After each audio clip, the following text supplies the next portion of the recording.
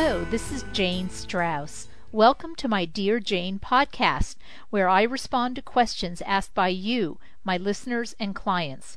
To ask a question and read my answers, please visit www.stopenduring.com. Today's topic is, are you surviving or thriving? Everyone talks about thriving. How do I know if I'm thriving? What's the difference between surviving and thriving? In both surviving and thriving, we may struggle at times, feel fear of failure or rejection, or worry that we are not worthy of what we long for. So the distinction between surviving and thriving can easily get blurred.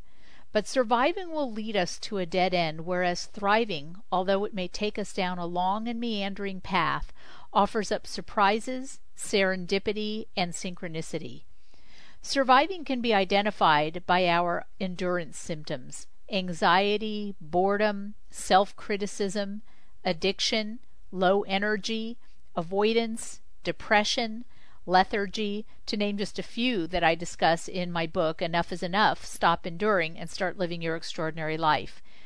When we habitually wake up in the morning dreading that today will be a repeat of yesterday and the day before and the day before that, we are enduring, not thriving. The bad news is that endurance sneaks up on us. We don't know we're in endurance until we're pretty miserable. The good news is that once we recognize the sources of our endurance, we can say enough is enough and begin leading a more fulfilling life. We endure because we're fearful, self-judging, or believing a limiting thought. Often these sources of endurance overlap such that we are experiencing two or even three of them. We may be fearful because of a limiting belief. For example, if I believe that I am not good enough in some way, I may be quite fearful of putting myself in situations that will likely trigger this belief. The problem with latching onto our fears, self-judgments, and limiting beliefs is that they constrict us. How can I have new experiences that debunk my limiting belief about being unworthy if I avoid situations that have the potential of making me realize I was wrong? Instead, in endurance, I will get to be right and miserable. Thriving isn't necessarily any less challenging than endurance, but it does lead someplace new and different. Instead of being right and miserable, we get to be surprised and excited about life. So what is thriving? It is our willingness to commit to our spirit's longings no matter what. No matter what fears, self-judgments, and limiting beliefs pop up to distract us or to try to protect us from humiliation. Thriving involves perseverance, committing no matter what others say the odds against our achieving our goals are, no matter what we have told ourselves about being too old, too young, too uneducated, too busy, or too poor. Thriving is choosing to pay attention to our spirit rather than to all the chatter that has stopped us from living our extraordinary life. Thriving is like buying a car. When we purchase a new vehicle, we suddenly see the same car in greater numbers on the road. This isn't because more people bought the same car on the same day we did, is it? It's because our attention is now focused differently from where it was before.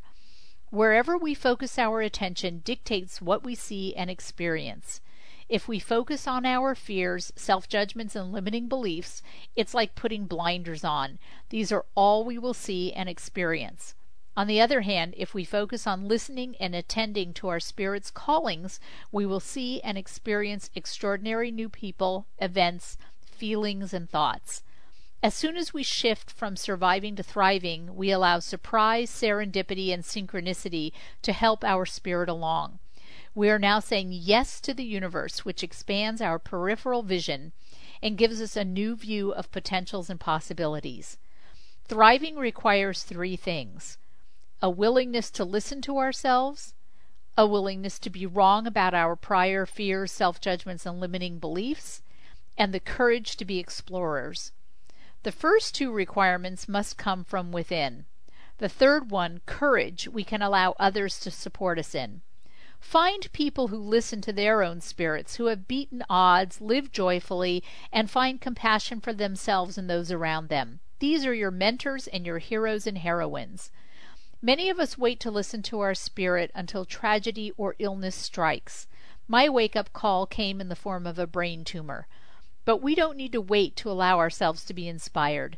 Let today, your child's smile, your urge to paint, the sun warming your skin, a desire to help someone in need, be enough. To ask me a question, respond to what you have just heard, or to contact me, please visit my website, www.stopenduring.com. You can also go to stopenduring.com to order my popular self-help book, Enough is Enough. Stop enduring and start living your extraordinary life. You can read excerpts from it, watch my TV interviews, or set up a consultation or speaking engagement with me. I hope that this information helps you create your extraordinary life.